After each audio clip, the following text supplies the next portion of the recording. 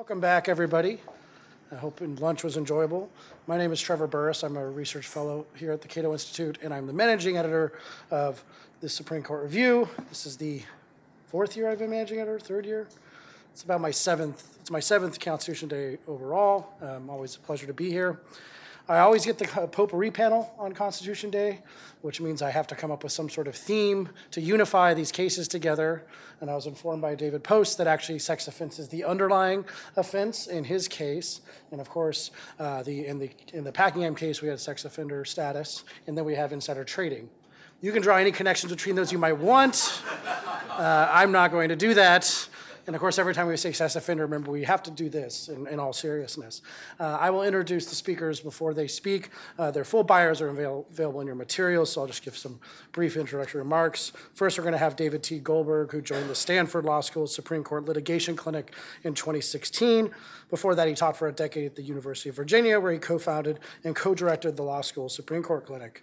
He has participated in roughly 150 cases at the Supreme Court, including 20 merit stage cases. And he once represented James Brown, the godfather of soul, which is the most important thing on your resume. So I want to hear all about that, but please welcome David.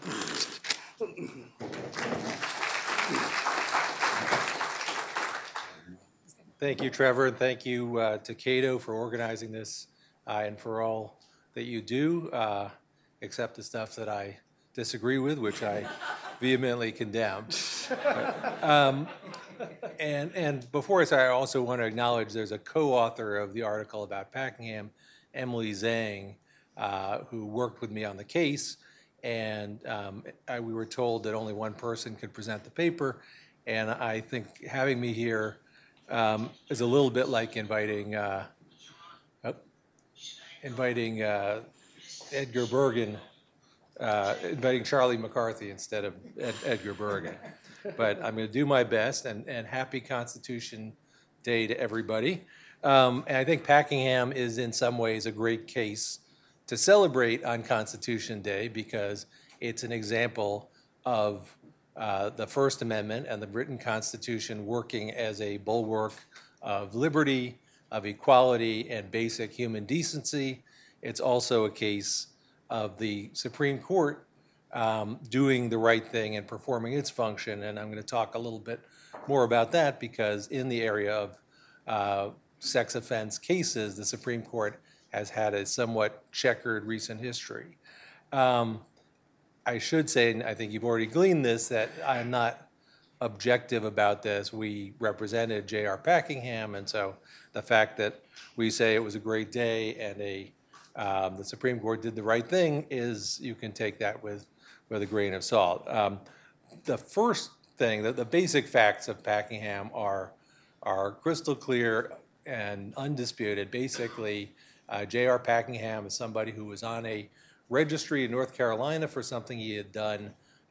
He had pleaded guilty to taking indecent liberties with a minor 10 years earlier, and he was in traffic court, and he beat a traffic ticket, and he got on Facebook and said, "Man, God is good. Thank you, Jesus." He is a very religious person. Those were not just figures of speech. And it happened that there was a Durham police officer who had heard about North Carolina's law, which prohibits people on registries from accessing social media websites. And so he was sitting in the precinct, decided to search the list, compare it to people on Facebook, and he found J.R. Packingham. They went to his house. They arrested him. They had a search warrant for all of his computer drives. They didn't find anything inculpatory in any way, but they still prosecuted him for this one post. The only evidence against him was this post that said, "Thank you, Jesus." And he was convicted, and it went up to the North Carolina Supreme Court, which said that the law was perfectly constitutional in all respects. So when we took this case to the U.S. Supreme Court, our position was it's perfectly unconstitutional in many obvious ways. In some way, and we said, and the court's opinion ultimately says, this is one of the most straightforward, easy free speech cases that the Supreme Court was going to see. And the reasons why are, first of all, this case involves speech, which a lot of the recent free speech cases involve things that are protected under the First Amendment. But if you were hearing about data mining or cake baking or registering trademarks, those are not necessarily the first things that come to mind when you think of the freedom of speech. And J.R. Packingham was speaking about a government proceeding, and he was expressing his religious views, and he was doing it in the place where Americans increasingly exercise their most important First Amendment rights: petitioning, association, speech, free exercise, receiving information. There are 2 billion people now on Facebook, and we all know that the president has a very active social media presence, and everyone, I think all 100 senators have Twitter feeds and Facebook pages, and everyone in North Carolina. So he was excluded from that on criminal pain of punishment. And obviously the other thing that made the case extraordinary is that he didn't do anything wrong in a certain sense, and we would say in any sense. He did not cause any harm. He did not intend to cause any harm. The entire theory of the case was that, or of the law, was that people like him have a propensity to do bad things, and that speaking or using the internet would enable them those people to do bad things. And so this was a felony. He didn't get prison time, but he had a felony conviction for speech that no one claimed caused any harm or intended to cause any harm. And the North Carolina Supreme Court had upheld the law on the theory that this was conduct regulation, which is something that courts tend to do whenever they want to uphold a law and they can't think of any good doctrinal reason to do it. That really couldn't possibly hold up, because the conduct here was accessing social media, but what they sought to prevent was pure protected free speech activity. So obviously you could not prohibit accessing the New York Times or the NewYorkTimes.com. The act of accessing was criminalized in order to prevent a certain kind of speech and receipt of information. And even if it were conduct, the law would have been unconstitutional under the First Amendment, because that would trigger intermediate scrutiny. And the big question in intermediate scrutiny is, does the law reach far beyond, or does a lot of what the law punishes and prohibits go beyond the government's interest? And here too, J.R. Packingham's case was the most vivid example of something that does not implicate the actual interest in protecting children or protecting anyone from abuse of speech. He was exercising innocent, fully protected rights. So that wasn't going to work. And the state's overall theory, and I think it's just an intuition that we were struggling against the whole time, was, isn't it okay, because this will make people safer. If we prohibit this speech, there will be less bad things will happen. And that is not, the Supreme Court for 100 years has essentially said that is not a valid theory under the First Amendment. It said it in a very innocuous and pithy way, that you can't prohibit littering in order to, prohibit leafleting in order to prevent littering. But they also said it fairly recently in a case called Ashcroft versus Free Speech Coalition, which was about the possession of virtual child pornography, which is these images that are computer generated but that look like child pornography. And the court, the government, that was a federal statute, and the government said there are congressional findings that say this material enables predators and pedophiles to overcome the resistance of children, and so therefore, in order to prevent this harm, we're entitled to prohibit it, even if it's not obscene. And the Supreme Court, somewhat remarkably, said, I know the panel today was talking earlier today, was talking about how strong the Roberts Court is for the First Amendment. In that case, the court said you can't prohibit candy or comic books, which could be used also to overcome the resistance. So essentially, virtual child pornography is in the same category. So the court had shown the courage of its convictions on this scenario, and yet one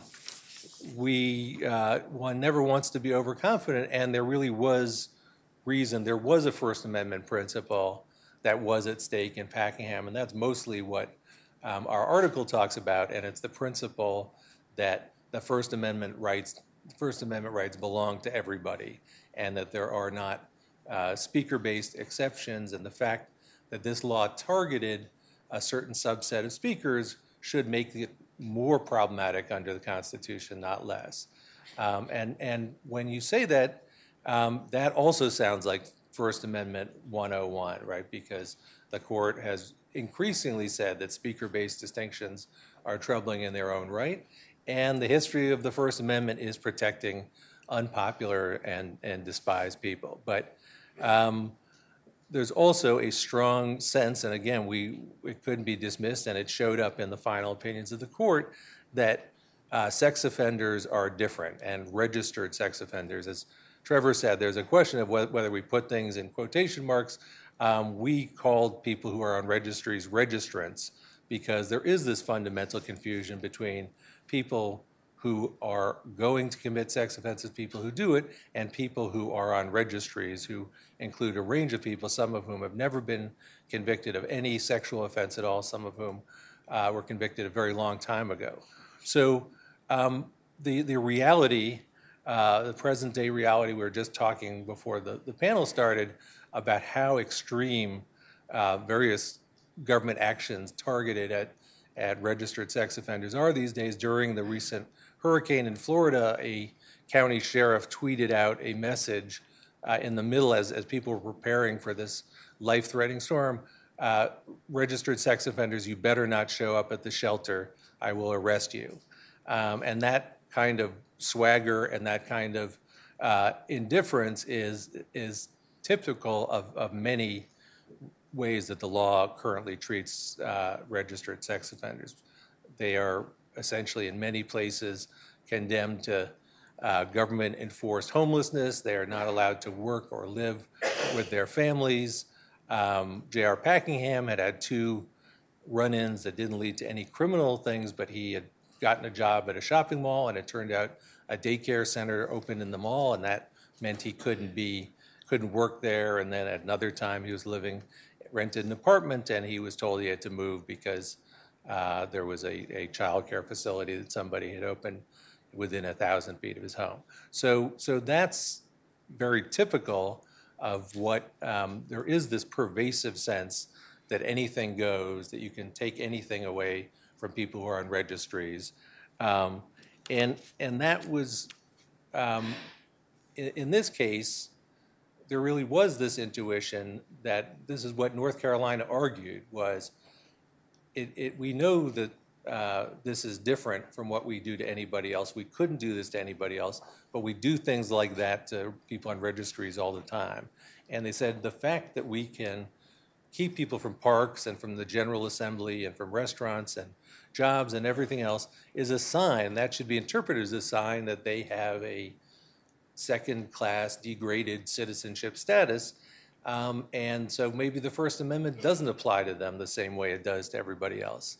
And very specifically, if you look at the famous public forum case, Hague versus CIO, where the court said, the sidewalks and streets and public spaces belong to the public since time immemorial for purposes of free speech or words to that effect, it turns out that registered sex offenders in North Carolina don't have access to any of those places. And so the question is, why should it be any different? Why should Facebook be any different?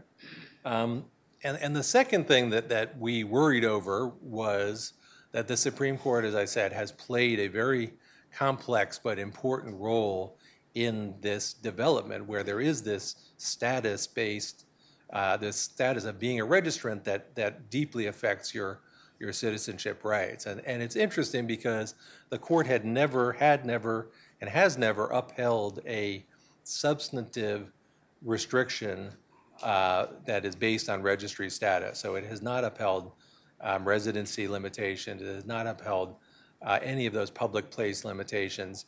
And in fact, the two cases that address registration requirements most expansively in these 2003 cases, both of which are called Doe, and every case in this area, except Packingham is called Doe. Our table of authorities was just Doe, Doe, Doe.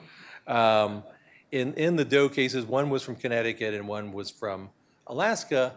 The court actually the holding was fairly narrow in both cases. The court took these classical registration requirements and said, look, all this is requiring is disclosure of truthful information first to the government, and then the government disseminated it to the public.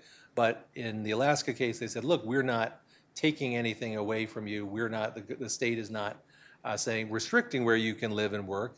And in the Connecticut case, they said, the Connecticut challengers said, we'd like to be determined whether we're actually still currently dangerous. And again, the court said, no, that you don't have a procedural due process right to that because this is not a representation that you're dangerous. It's just a representation that you committed a crime and were convicted of a crime, and the public can do with that what it will.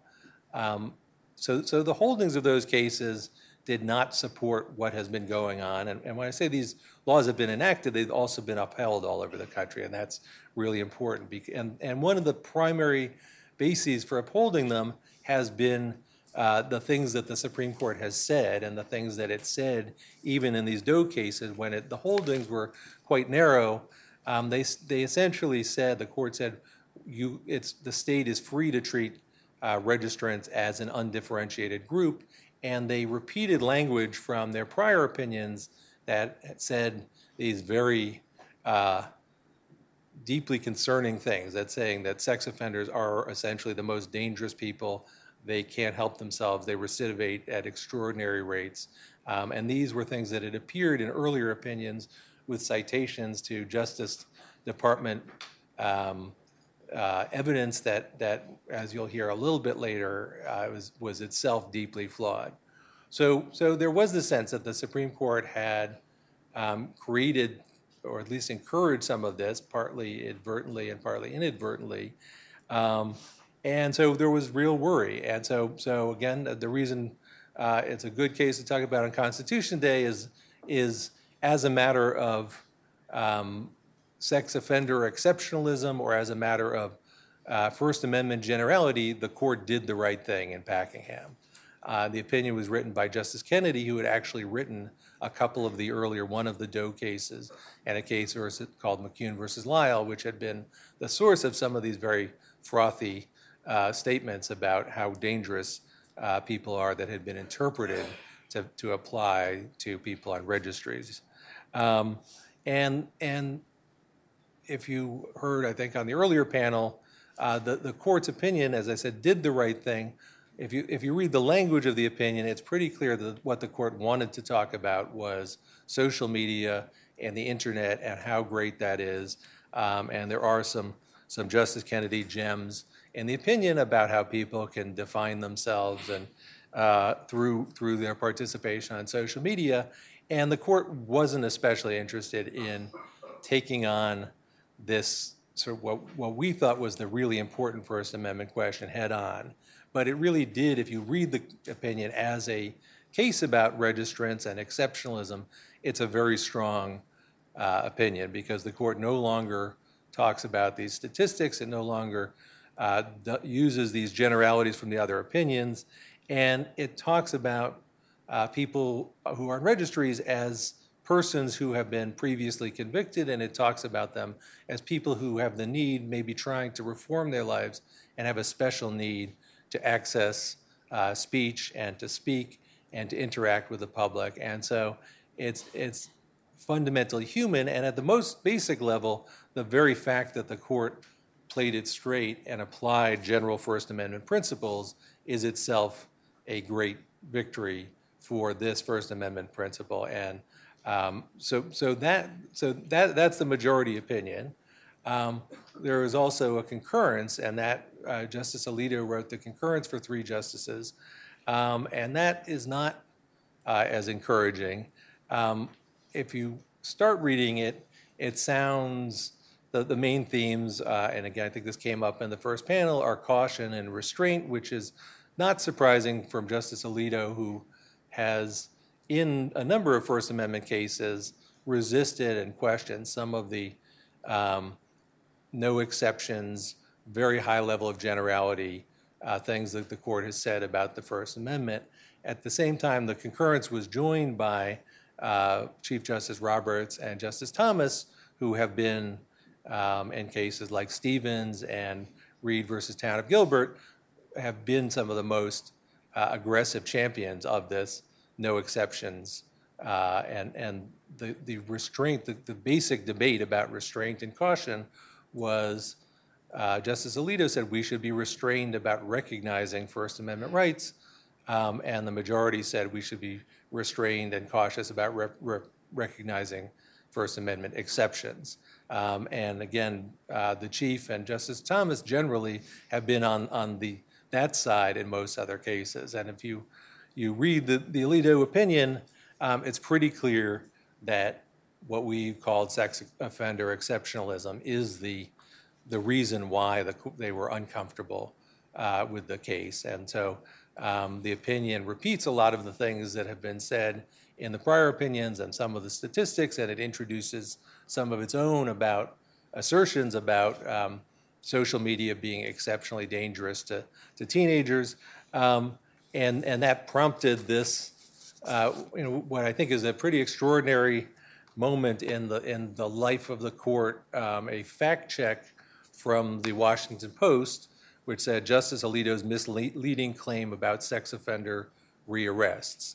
And it goes on to take on some of these statistics. In some ways, it's not entirely fair. Justice Alito took these from things that appeared in prior opinions, but it dissects some of the errors that have crept in and the way in which these things that made it into a DOJ report and then made it into a Solicitor General brief and then made it into a Supreme Court opinion have become the law across the country. If the Supreme Court says that sex offenders reoffend at drastically different rates and in a way that's different in kind from anybody else, lower courts are not going to question that. And so this fact check, I think, represented I don't think it was a welcome development on First Street, but it's a very interesting and important development. Just as I wrap up, I'll talk a little bit about what the significance of Packingham may be or could be. And I think there are 3 things that can be said. One is it will affect the First Amendment rights of people who are not on registries. And I think there was talk earlier today about, because Justice Kennedy's opinion said some very quotable things about social media, and he did say that social media is the public forum of our time, it's very likely that rhetoric will be very important in cases where there's a lot of panic and anxiety about social media, which leads to legislation and policies that gets challenged. And so that there's no doubt that the case will be important in that way, just like what the court said in the Doe cases was important. The second thing is will it do anything to sort of stem the tide of this culture of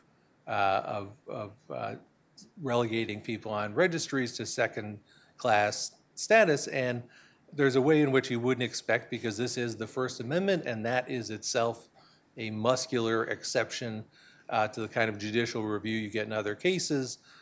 We, in our article, say we think there's more of a chance that this will help, and it's partly because there are other forces in society that are people in law enforcement have now questioned a lot of certainly the residency limitations, to some extent even the registration requirements themselves, whether they really help. Patty Wetterling, who is the mother of the child after whom the federal statute was named, has become an advocate, saying that the laws have gone too far. And I think that, again, the fact check has really had, and it's not just the Washington Post, the New York Times did a story and a little documentary this week about this issue. I think that these statistics and this way of thinking have really been dirtied up in a way that the lower courts and states are no longer going to be able to rely on just these very casual assertions and Packingham, by not endorsing that and saying some of the things it did say about people being individuals and treating Packingham and people like him as having presumptively entitled to First Amendment rights is gonna help. The final thing is, I think the fact check, bless you, surfaced a whole set of questions that are really interesting and important in Supreme Court practice and in our system, our judicial system. I think a lot of people have talked about the empirical turn in constitutional law, that constitutional questions increasingly depend on empirical propositions. And there's been a lot of attention to amicus briefs and facts and amicus briefs, and it turns out to be a really extremely difficult thing. The job that the Supreme Court does in our system is to announce rules, general rules, and we want the court to be aware of what some people sometimes call the legislative facts, the facts that are outside the record.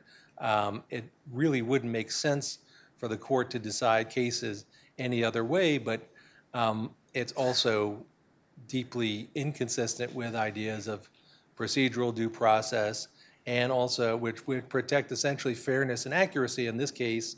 And this history and the trajectory of these statistics is a great example of how the Supreme Court can find facts, and when we not find them in the traditional judicial sense, but it can go out on the internet and write an opinion that includes a factual assertion that then has vast effect throughout the entire legal system.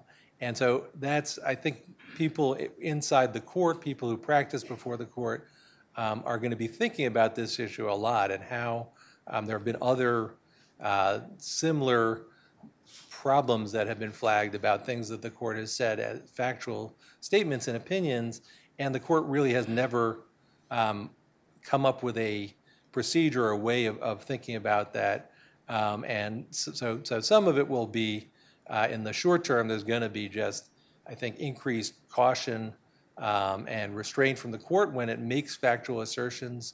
But I think there will also be things like the fact check and people taking the Supreme Court on questions of fact and empirical questions. And I think that, as we say at the end of our article, is a salutary development and another thing on Constitution Day that should be celebrated and encouraged, that the people are also a participant in the process of making constitutional law.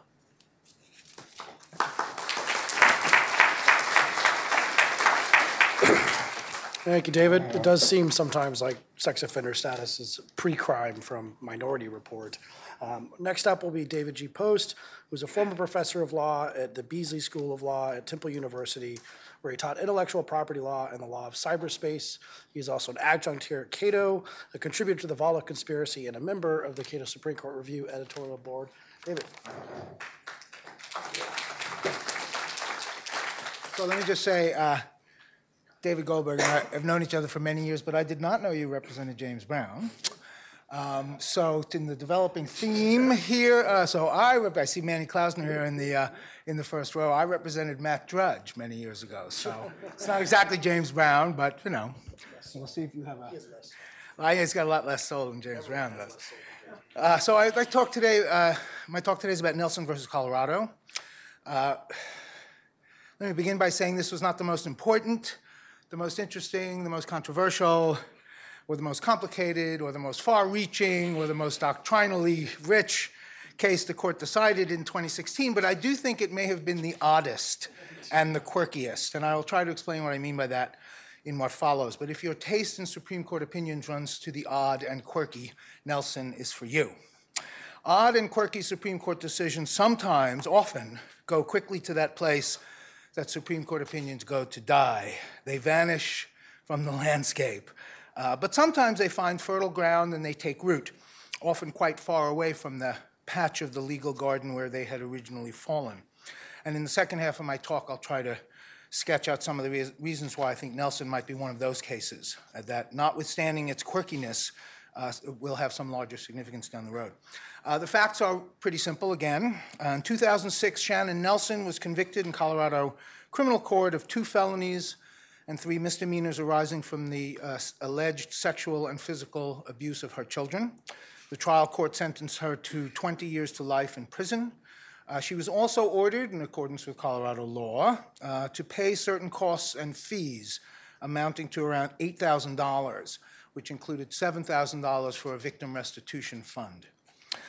Nelson couldn't pay, so consequently, during her incarceration in prison, again, per the usual procedures, Colorado periodically deducted money from her inmate account, as she was earning money in prison, to satisfy the debt that she owed to the state. In 2009, her conviction was overturned on the grounds that improper expert testimony had been allowed at her trial. A new trial was ordered, a new jury was impaneled, and at the second trial, she was acquitted of all charges. The state did not appeal, and she was released from prison. In the 3 years that she had been in prison, the state had deducted about $700 from her prison account, and now that she was acquitted, she wanted the money back.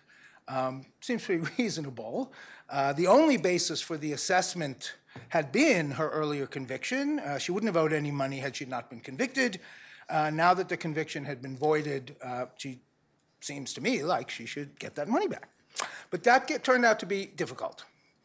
She filed a motion with the trial court that had acquitted her, seeking an order requiring the state to return the money that they had taken from her account. To make a long procedural story short, after several appeals, the Colorado Supreme Court ended up denying her request. The court held first, this Colorado Supreme Court, held first that the trial court can't order the state to pay money to anyone unless it has specific statutory authority to do so. The allocation of public money is a legislative and not a judicial prerogative, the court held, and the trial court, in other words, has no inherent authority to order the state to refund Nelson's money. It needed express legislative direction to do so. Next, the court found that there was express legislative direction to do so, to return Nelson's money, in a statute known as the Colorado Exoneration Act. And let me say a word about the Colorado Exoneration Act. The Colorado Exoneration Act dates to 2011. Colorado joined a number of other states, providing a civil remedy for people who had been wrongfully imprisoned in a very specific sense, that they could prove that they had been convicted of crimes that they did not, in fact, commit. The statute provides for fairly substantial compensation to exonerees, $70,000 per year of imprisonment, tuition waivers at state institutions of higher learning for life for all family members, attorney's fees, child support payments that they may have missed during imprisonment, and other benefits. Now, Shannon Nelson wasn't exonerated in this sense. Her acquittal, of course, doesn't prove that she was factually innocent of the crimes with which she was charged. No verdict of acquittal does that. Juries in criminal cases are not asked, do you think the defendant did or did not commit the crime?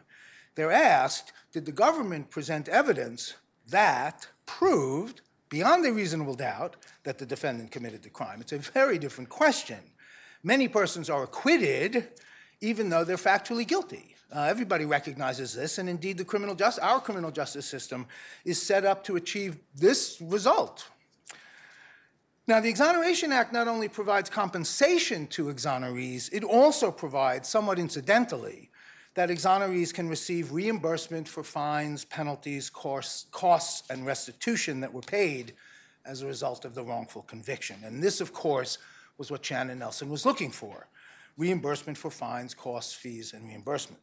So the Colorado Supreme Court says to Nelson, there's your explicit statutory authorization for the court to give you what you're looking for the court to give you reimbursement. Go file a claim under the Exoneration Act to get your money back.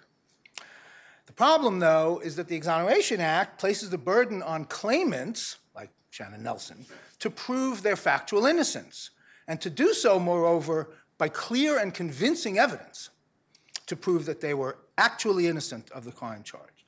In other words, Nelson will have to prove that she was factually innocent of the crimes charged, not merely that she had been acquitted and thereby legally innocent, but that she actually did not commit those crimes in order just to get her money back. Yeah, exactly. I mean, it seems, right, unfair. Proving factual innocence can be very difficult. I did not collude with the Russians to interfere with the 2016 election. But proving that I didn't is a fairly difficult undertaking when you think about it.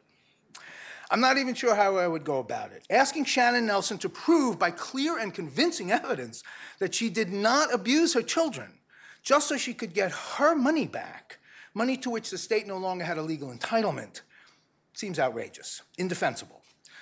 Once her conviction has been overturned, she doesn't have to show that she was factually innocent in order to have her liberty restored, released from prison. So why should she have to prove she's factually innocent to have her property restored? Now, Nelson's predicament, and here's odd feature number one in this case, was entirely the product of legislative inadvertence.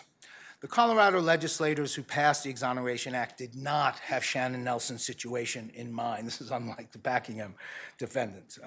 Nobody intended that people like Nelson, who was not seeking special compensation but for the time she spent in prison, but just a return of the money she had paid, would have to prove their factual innocence before getting their money back. And how do I know it was legislative inadvertence?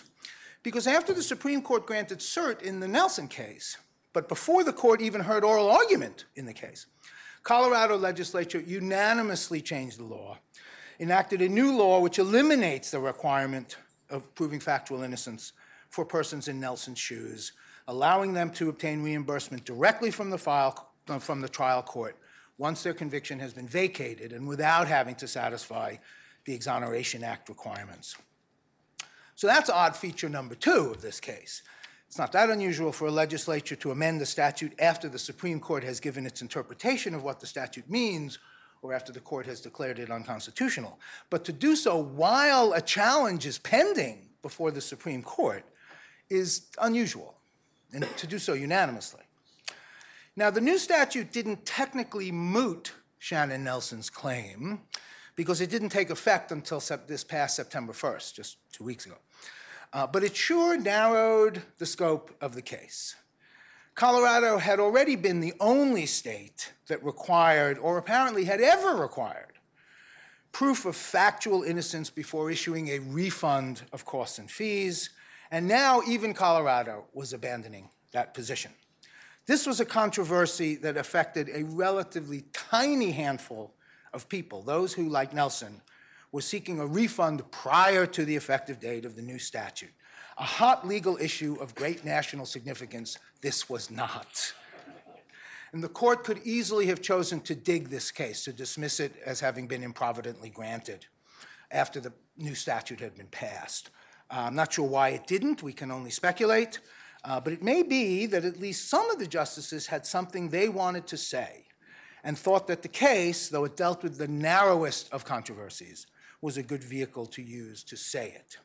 Which brings me to odd feature number three of the case, which is what did the court say?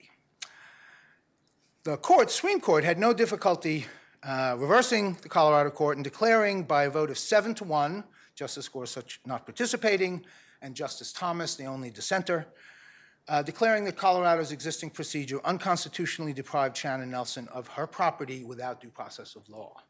Justice Ginsburg wrote for the 6-person majority, and Justice Alito wrote separately, concurring in the result. The court, the majority opinion, made much, not surprisingly, of Colorado's apparent reversal of the presumption of innocence. Absent conviction of a crime, the court wrote, one is presumed innocent. The court described this principle correctly as axiomatic and elementary. Everybody watches TV knows that. Lies at the foundation of our criminal law, a principle of justice so rooted in tradition and conscience of our people as to be ranked as fundamental. Nelson, now that her conviction has been erased, is, quote, entitled to be presumed innocent. Quote, once her conviction was erased, the presumption of her innocence was restored. Colorado may not presume a person adjudged guilty of no crime, nonetheless guilty enough for monetary exaction. So it seems straightforward enough. It accords well, I think, with the reaction that most people have when they hear about the case, the reaction I had when I heard about the case. The presumption of innocence is surely a constitutionally protected principle. Colorado had abrogated it, turned it upside down. It can't do that. And maybe that's all that's going on in this case. But I think there's actually more going on here, and which might give us a clue as to the ways in which this case, though it is such a narrow controversy, might indeed have legs going forward. The presumption of innocence is, of course, of fundamental constitutional significance. It declares that criminal defendants must be presumed innocent of all charges and that the government, as a consequence, bears the burden of proving each and every element of the crime. It's not actually a presumption, by the way, but I'll leave that. I talk about that in the article. Calling this a presumption bothers a lot of people because it's not, but I'll let you read about that. I don't have time to cover that here. Due process, of course, requires that Shannon Nelson receive the benefit of the presumption of innocence. And she did. When she was a criminal defendant, which she was twice, she was presumed innocent, just as the Constitution requires. At her trials, the burden had been correctly placed on the prosecutor to prove her guilt beyond a reasonable doubt. If Colorado, in those criminal proceedings, had required her to prove her innocence, that would, of course, have been unconstitutional and an easy case. But that's not what Colorado did. Shannon Nelson, in this case, is not a criminal defendant. It's odd feature number 3. All criminal proceedings against her have concluded. She's no longer on trial, and in fact, she's not even a defendant anymore. She's the claimant. She's a plaintiff in a civil action against the state of Colorado under the Exoneration Act. Yes, Colorado has placed a burden on her to prove her innocence in that action, but what of it? Why does she get to invoke the presumption of innocence here? And that the court was willing to let her do so, it's eager, in fact, in its opinion, to talk about that, in a civil action that was related to, but not part of, the criminal process, is, I think, the important message hidden in this case. The little acorn from which a reasonably sized oak may grow. Why does she get to invoke the presumption of innocence? Because it was her property that the state had taken, pursuant to a determination that she had engaged in criminal conduct. If she wants to get that property back on the grounds that the state is not entitled to it, she gets the benefit of the presumption of innocence. She cannot be required to prove that she did not, in fact, engage in the underlying criminal conduct. The state must bear the burden of proving that she did. And if that's what this case stands for, I think it will have significant ramifications indeed. There are many places in the law, most notably in the civil asset forfeiture context that has gotten so much attention, deservedly so, in recent years, where that principle is not honored and where a form of burden shifting to the claimant is, in fact, the rule. In many states, for example, property can be seized if the government has probable cause to believe that it was used in the commission of a crime.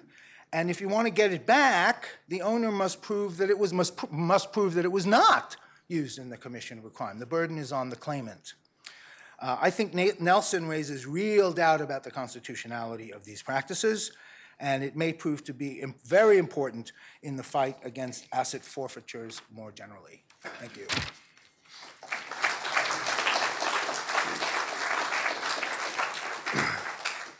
Thank you, David. And moving on to something more salacious, securities regulation, we will have Thea Brooke Knight, my colleague here at Cato, who's Associate Director of Financial Regulation Studies, with extensive experience in securities regulation, small business capital access, and capital markets. Before joining Cato, she co-founded and served as General Counsel of CrowdCheck, a company providing due diligence and disclosure services in the online investing market. She holds a BA from Middlebury College and a JD from the University of Michigan Law School. Thea?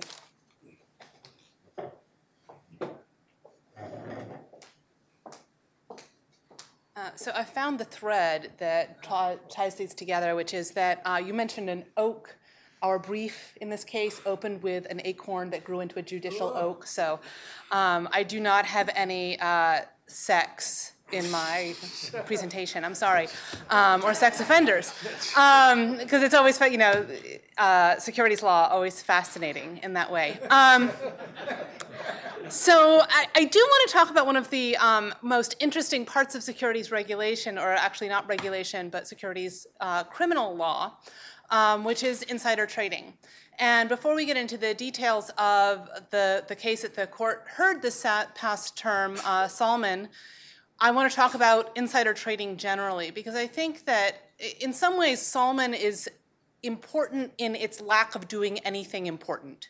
And I was deeply disappointed in the outcome of this case, not only because of the way that it went, which was not the way I had hoped it would, but also the lack of guidance that the court provided in its opinion. So insider trading is a felony.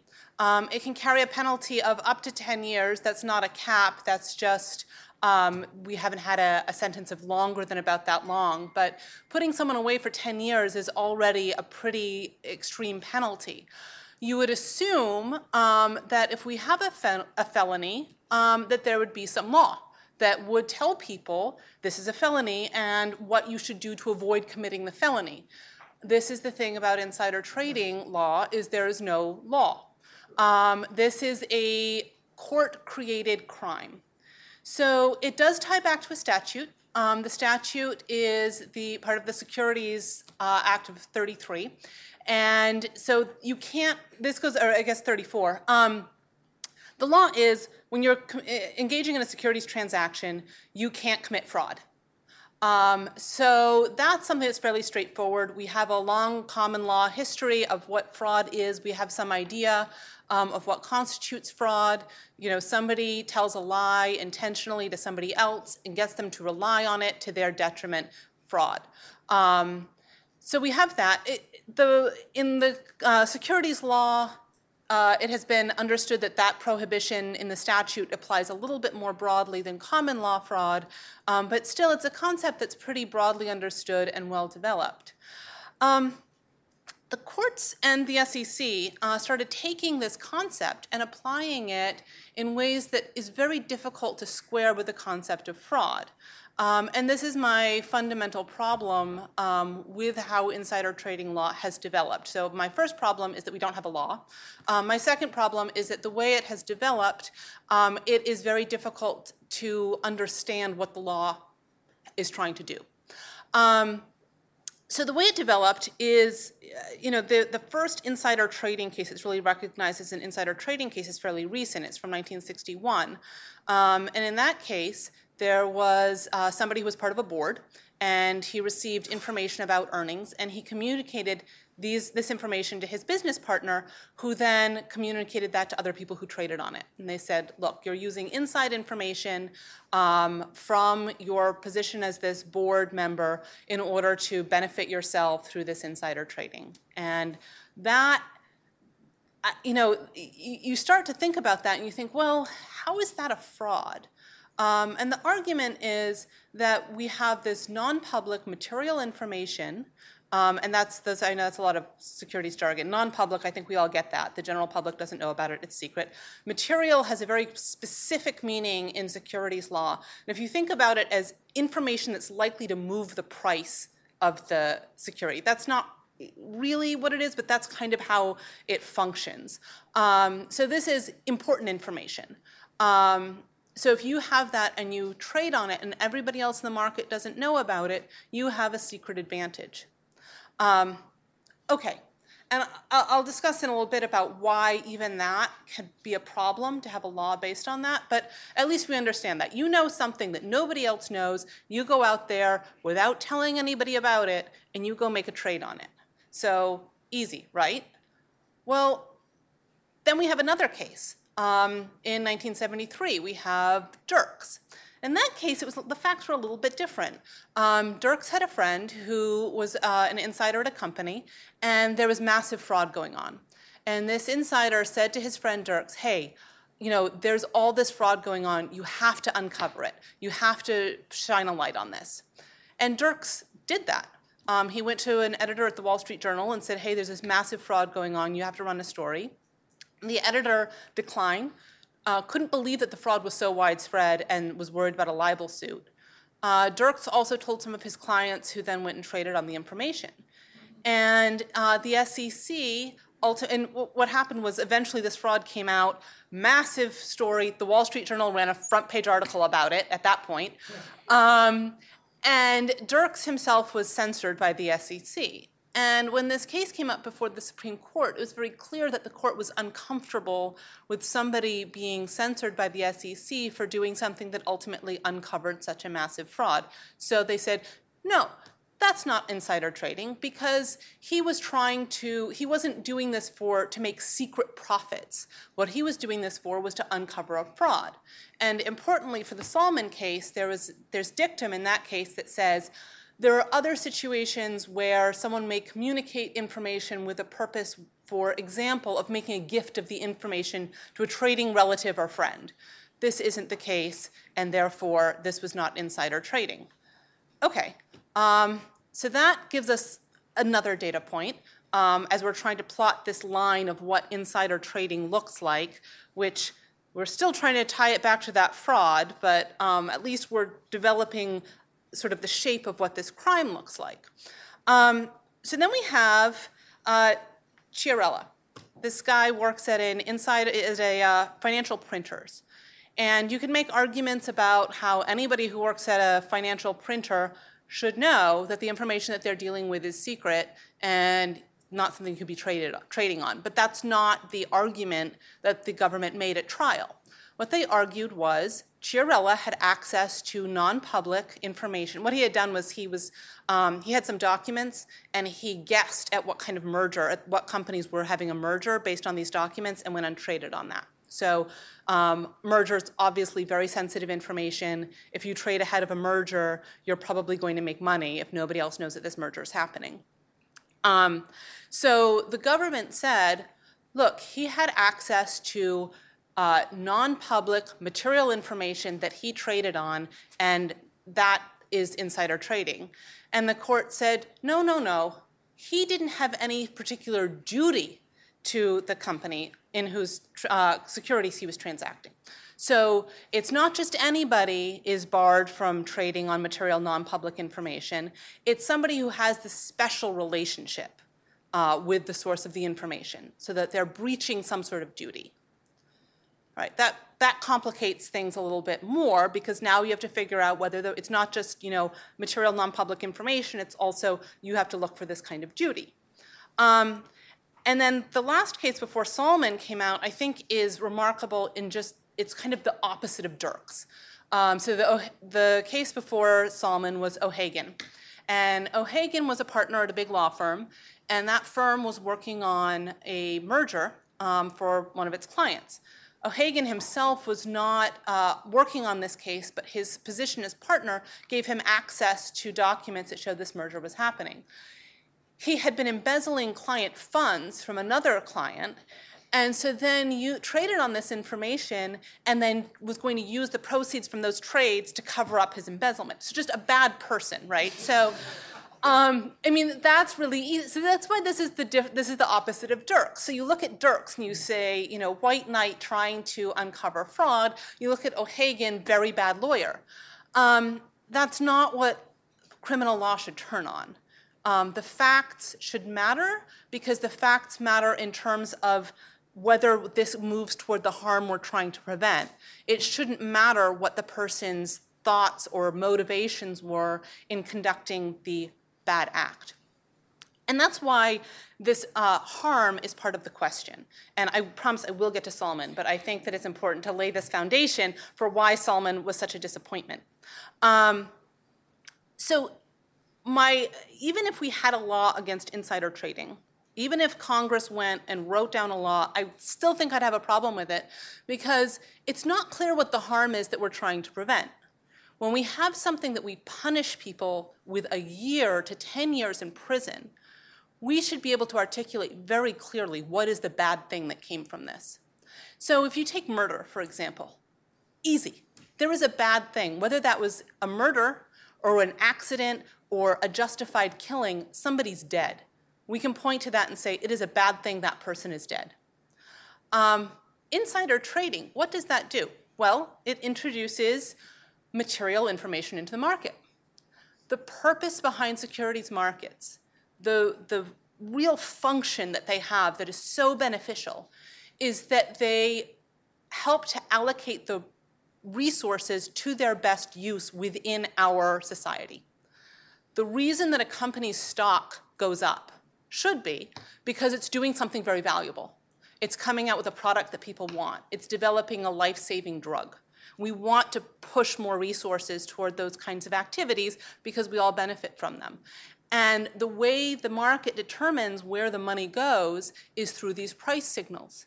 As people are in the marketplace trading securities, if somebody is paying a little bit more, that gives a signal to everybody that, wait, that company's doing something that's good. If people are dumping their shares, I mean, if the CEO comes out and dumps all of her shares without knowing anything else about the company, I think you know what's going on with the company. That is a very strong signal.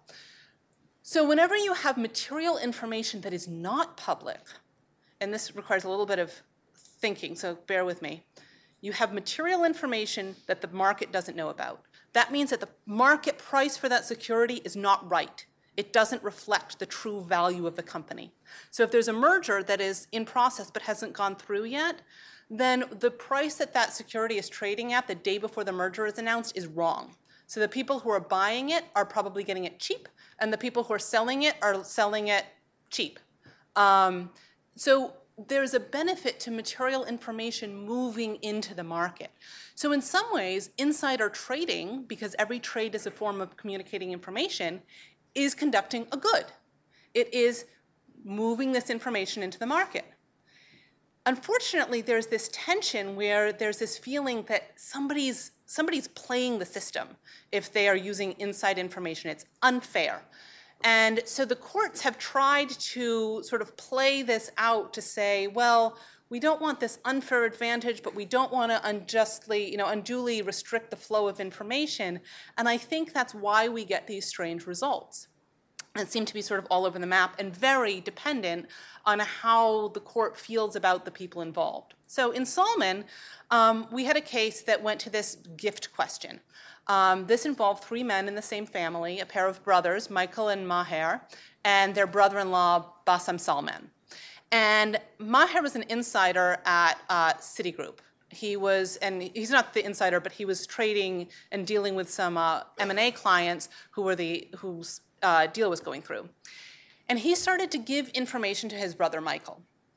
And initially, he gave the information to his brother because he wanted his brother's help, because his brother had a science degree and he thought his brother could help him.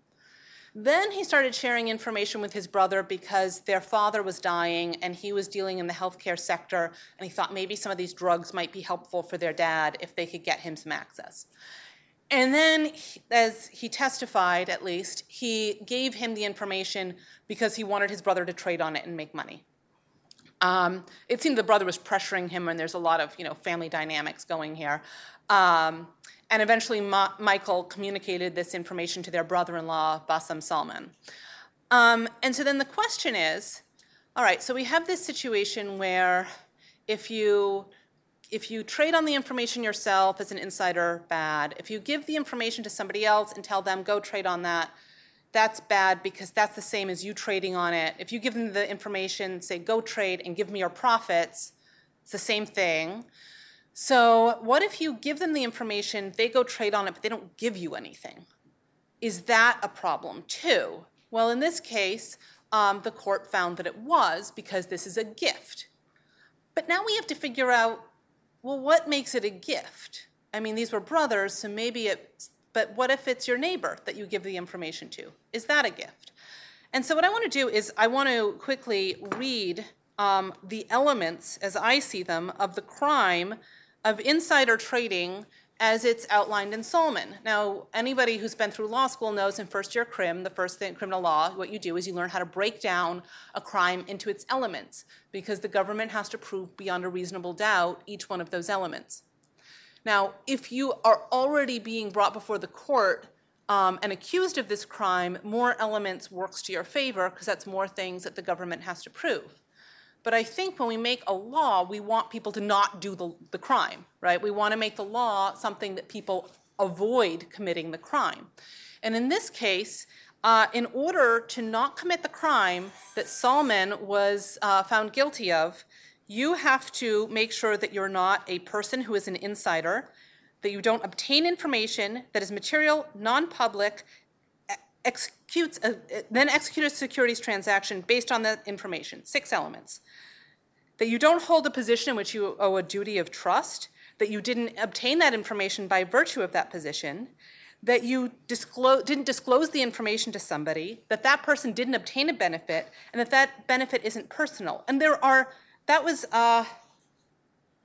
were about 7 more elements to this crime. So you can if you're sitting there trying to think through, how do I not commit the crime? It's going to require a law degree to figure out how to not commit the crime, and that's not what we want. And this goes back to the problem that I articulated with securities law. We don't know what the harm is. If you don't want to commit murder, and I know that's a really easy one, but I think it's so easy it helps crystallize the problem. If you don't want to commit murder, you try not to make anybody dead.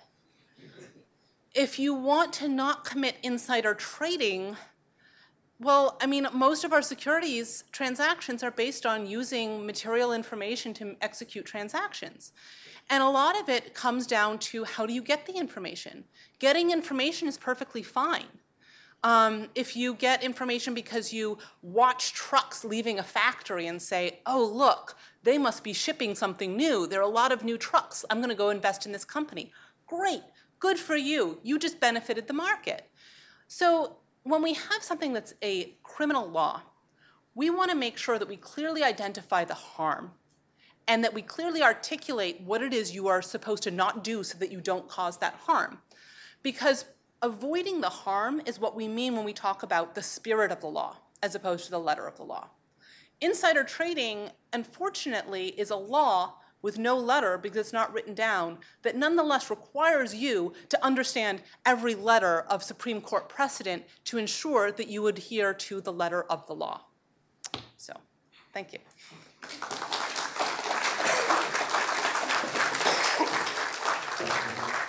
Thank you, Thea. Now, it said in the statute that you have to go do a transaction, correct? Yes.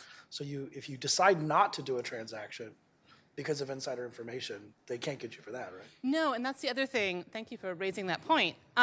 If you are a company insider and you know a merger is going through tomorrow and you hold a security that you were otherwise going to sell, but you know that it's going to double in price tomorrow because you have inside information, your decision not to sell is not insider trading, even though it's a decision about trading that you made based on material non-public information. So insider non-trading is legal, apparently.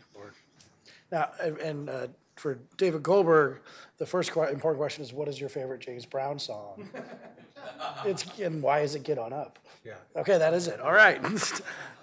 And second, if we're opening up, looking at sex offenders, perhaps trying to get to the facts as they stand with all these restrictions, and trying to understand, who's actually dangerous and whether they're dangerous. Do you see Packingham opening up attacks on other restrictions that sex offenders face? Right. So there's a case now.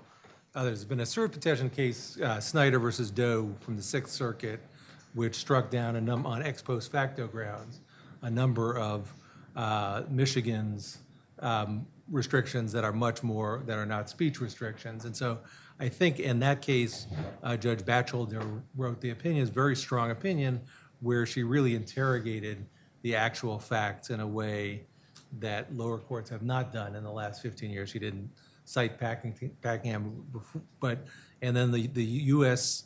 was invited to file a brief, and they recommended that the court not take the case and that the Sixth Circuit decision would stand. And that also was based on their saying that these earlier Doe decisions did not actually approve the substantive limitations that states across the country have imposed. So I think that these ideas and this skepticism about the facts and the allocation of the proof is going to bleed into other constitutional claims, both state constitutions, procedural due process, and ex post facto. I'm going to open it up for questions. We have about 10 minutes for questions here. All right. Anything here in front? First prerogative there, and then, yeah. Stephen Keat, private citizen. Professor Goldberg, I found your presentation very interesting. That you spent a fair amount of time talking about whether it is fair or unfair to say that sex offenders are more likely to do things again as compared to other members of the criminal class, well, I'll call the criminal class. I'm wondering if that really matters or not. Because there's nothing, I believe, in the Constitution that says we have to have a statistical analysis of whether murderers are more likely to murder again or whether robbers are more likely to rob. So, I mean, while I can understand to a certain extent why you're talking about that, is it relevant? So I think that's a great question. I don't know that it is relevant. The Supreme Court has said repeatedly, citing these fairly spurious statistics, that they are different in kind from other offenders, and it has relied on recidivism rates. And one of the things that influences this is the Supreme Court had a case, Kansas versus Hendricks, which was about somebody who has was portrayed, I think, accurately as having a compulsion, a psychiatric disorder that compelled him to offend against children again. And so that idea, that vision of a sex offender, and ultimately his civil commitment was upheld very narrowly by the court. It was subject to a lot of procedural safeguards. So there may be extreme cases where if a jury determines beyond a reasonable doubt that you cannot control yourself and will offend again, that is relevant. But as Trevor was saying, there is this whole element of pre-crime that people, it's just not something our legal system has ever considered, that if you're X% more likely to commit an offense either through some statistical inference or anything, that doesn't mean that you lose your liberties on that basis. So I do agree with you that it shouldn't be relevant. But let me just add, because as David knows, David and I worked together on the Packingham case, and I've been involved in some of these other sex offender cases. I think it has been relevant in the defense of most of these statutes. These are individuals who are no longer part of the criminal justice system. They're not on parole. They're not on probation. They're not in prison. They're could be sitting in the audience. They're free as you and me. So what is the justification for saying you can't live within 2,000 feet of a church or a school or a playground? Well, the justification that has been given is that you are, notwithstanding the fact that you are particularly likely to commit some crime if you are at a school or a church or a playground. If that's not true, if it is true, there are still constitutional issues involved, but if it's not true factually, if you've just chosen someone sort of at random, in effect, and placed these burdens upon them, I think that raises very serious, much more serious constitutional issues. And that's the only justification for most of these laws, in fact. The disclosure thing is different. I mean, that's the laws requiring sex offenders to disclose that they are convicted sex offenders and that they live at such and such a place is one set of cases. But when we're talking about the restrictions on employment, on habitation, on where you can live, on where you can go, on the internet sites you can visit, those are based entirely on the presumed fact that you're more likely to commit crimes if you do so, and the state is therefore protecting its citizens by burdening you in this way. And I think if those are not true, I think they raise very serious constitutional problems. I personally do not feel safe in trusting the American Psychological Association to determine these things, an organization that thought homosexuality was a mental disorder until 1973. Yeah, in the back there, right? The gold buttons, yeah.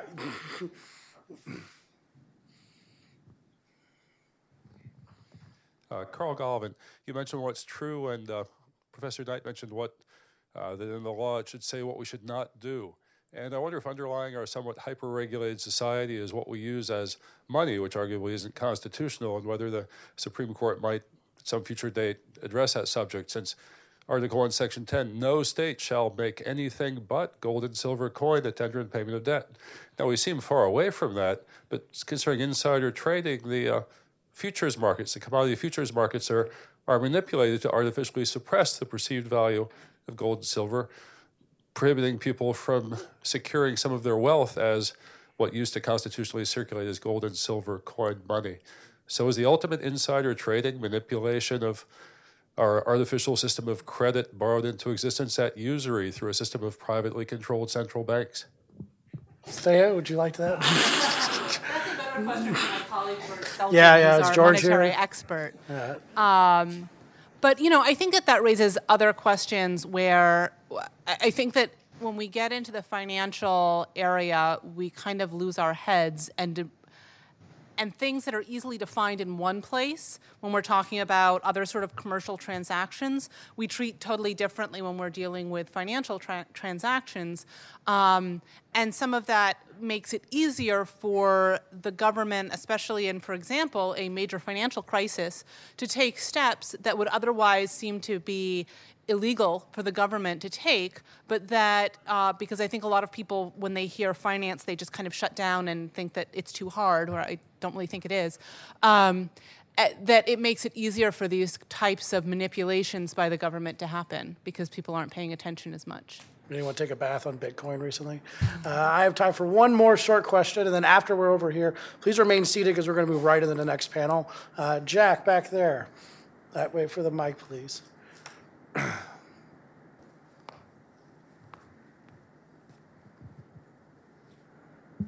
Thank you. Jack Brown. I'm a student at the Antonin Scalia Law School at George Mason. I had a question regarding Professor Post's statement about civil forfeiture. Do you think that the court will hear any forfeiture cases within the next couple of years? And if so, how do you think it'll go? Very good chance that they will. Justice Thomas, there's another interesting sort of odd backstory in the Nelson case. Justice Thomas was the only dissenter, and was willing to hold that this procedure to have Shannon Nelson get back her money was constitutional. Notwithstanding the fact that he has been very forceful in a recent, there was a denial of cert recently, in which he issued a lengthy statement saying that this case, I can't remember the name exactly, that this case is not appropriate for cert, perhaps, because of the procedural posture, but it was a forfeiture case. But we need to address this. This is a growing national problem. It seems to be out of control. It's saying all the right things. So I think given that he's interested in it, clearly, and that the opinion in Nelson, I think, suggests that at least some of the other justices from across the ideological spectrum, I think, are concerned about these procedures involved in taking people's property from them and putting hurdles in front of them before they can get it back. I think I would bet, if not this term, I would bet within 1 or 2 years, I would literally be willing to place money on the fact that they will grant cert in one of these cases, I think. Please join me in thanking our panel and bringing up my colleague Walter Olson for the next panel.